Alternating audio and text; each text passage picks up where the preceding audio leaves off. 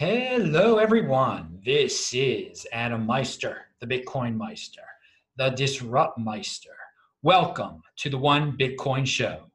Today is September the 11th, 2019. Strong hand, conviction in motion. All right. Hello, my elite friends. How are you doing? Remember, check out the links below. Follow me on Twitter, TECHBALT. That's TechBalt, sportsmeister.com. All my podcasts, if you want to listen in podcast form. Let us jump into this show right away. Matt Odell tweeted out, and again, I retweeted it.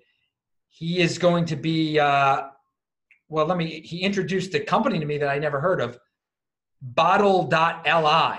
Bottle.li. Be part of introducing 3 billion social media users to Bitcoin. Bottle uses social networks to help make Bitcoin accessible for everyone.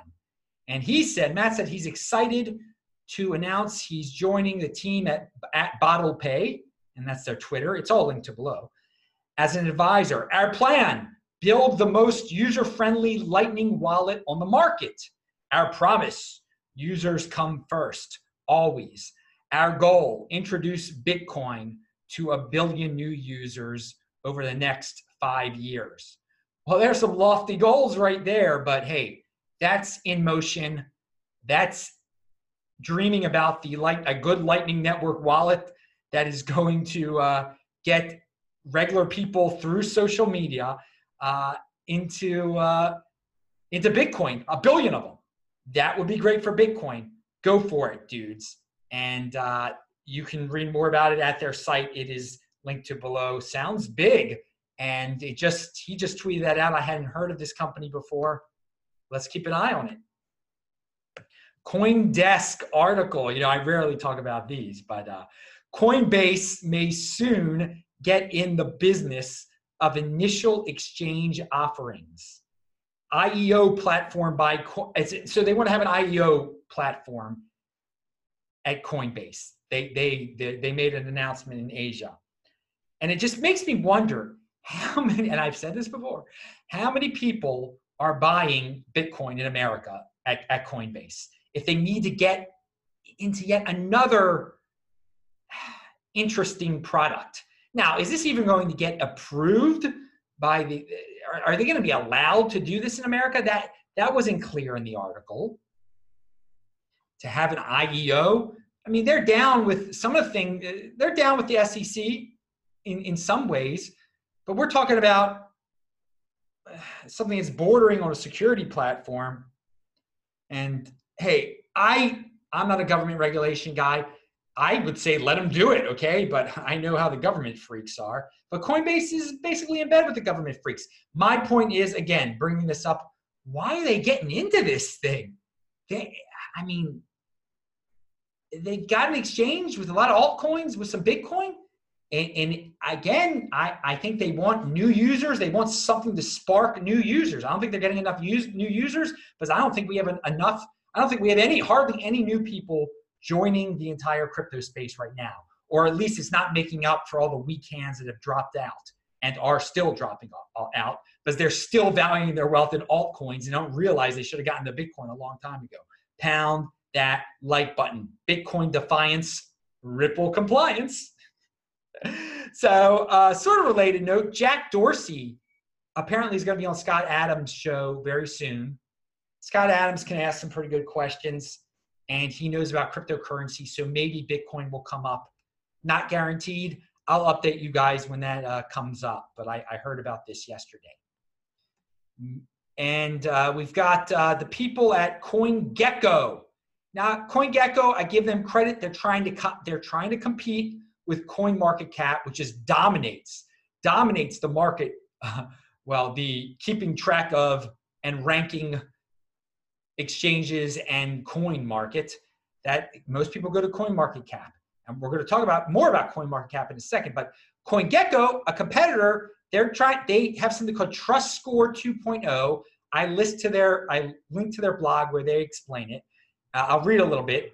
When we first developed TrustScore, we wanted to focus on liquidity metrics to provide more insights into exchanges' real liquidity. As we continue to iterate and improve on our methodologies, we have found other measures that define a good exchange from a user's perspective. We have bucketed them into the following categories: liquidity API, technical coverage, scale of operations, cryptocurrency reserves, regulatory compliance. We have upgraded TrustScore to version 2.0 to incorporate all the above categories.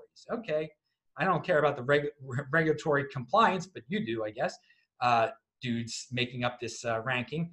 Above categories, as there is no way to easily synthesize all the above into something that can be easily understood at one glance. Exchanges are now graded on a scale of 1 to 10, with 10 being the best exchanges and 1 being the worst. Okay, so they've got a new score that takes into a lot of other measurements, including regulatory compliance. I like cryptocurrency reserves, that they take that into consideration when deciding how good. Again, for me, it's information only, information purposes only, because I don't use exchanges. And it's interesting to see that, people pretty much agree on the top 10. But then you can see the really lowly ranked ones, and you should know better than to touch them. But that they rank so many exchanges, it's like over 300. And I just think back to a few years ago where there were so few exchanges. And now we've got a complex ranking mechanism of the exchanges. And hey, it just shows you how fast this space is growing. And all over the world, we got exchanges. Some of them are trying to comply to government regulations. Okay, that's their business. So going back to CoinMarketCap, they've got a conference coming up.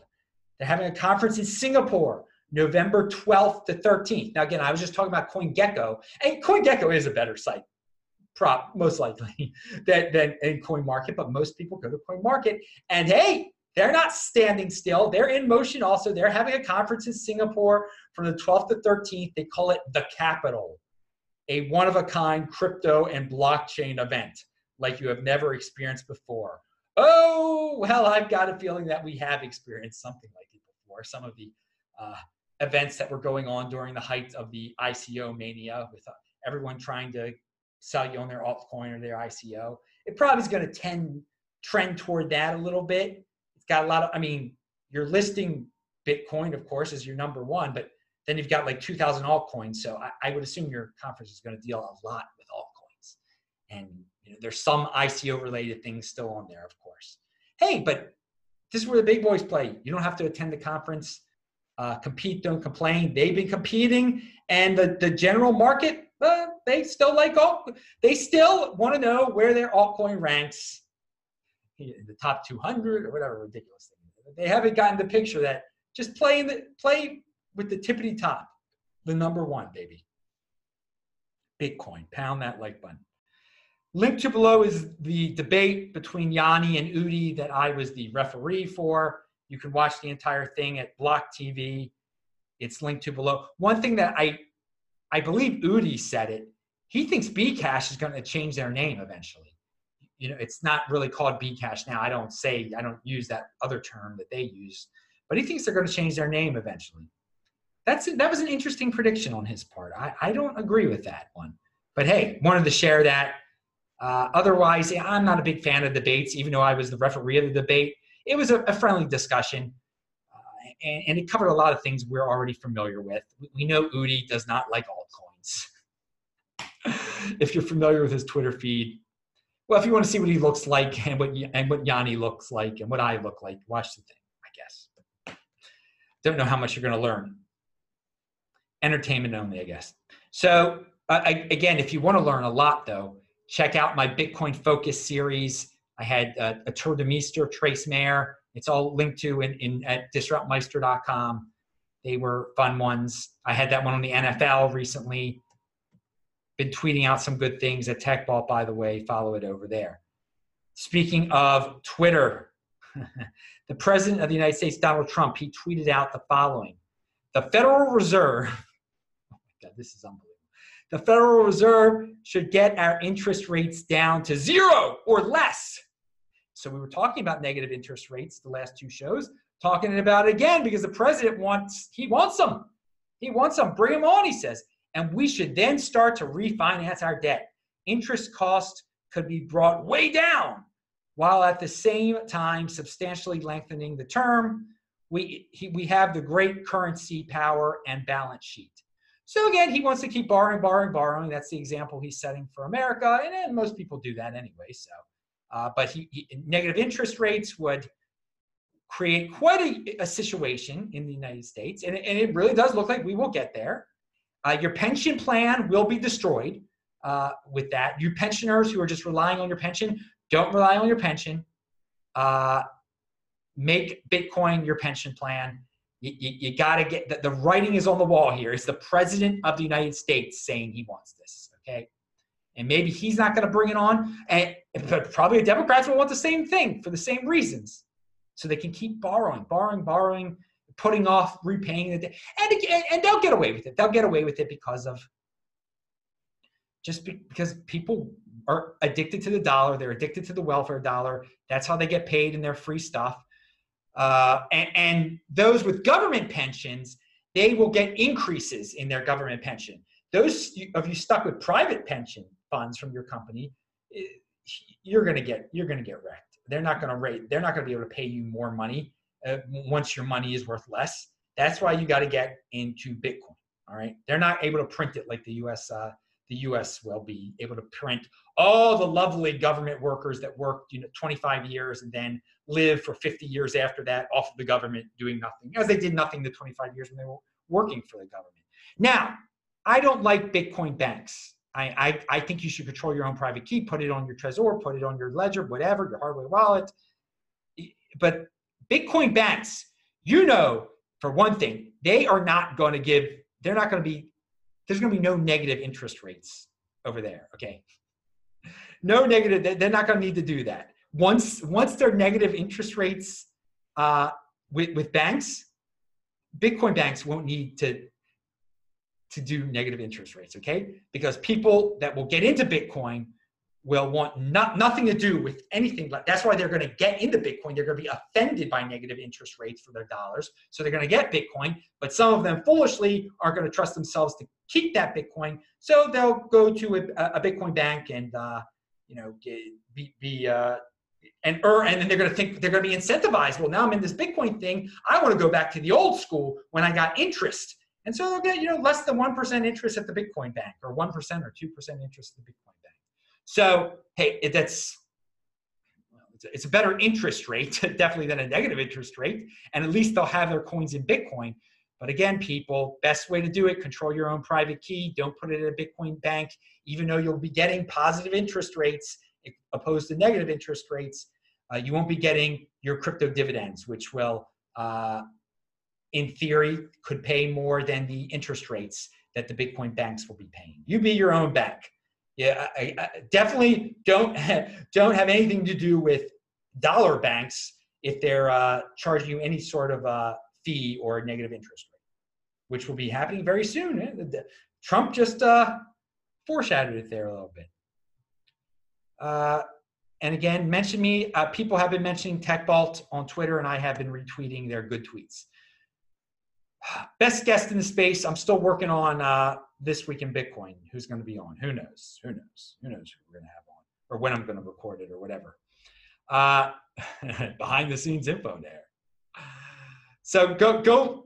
Speaking of interviews, though, and great guest, Gabor Gurbax, the guy who works for VanEck. He tweets about the VanEck ETF sometimes. He was interviewed by Block Digest on their YouTube channel. I played it 2x because those dudes can talk a little slow sometimes. So it'll only be a half an hour. I haven't listened to the entire thing yet, only just to start. That's great. That is great they got that dude on their show. That's awesome. So I'm assuming you can learn a lot from that. All right. Pound that like button.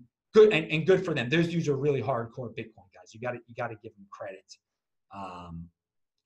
When Rick was on my show before, Rick, who's associated with them, who's in Colorado, has been on my show on This Week in Bitcoin before. Anyway, pound that like button.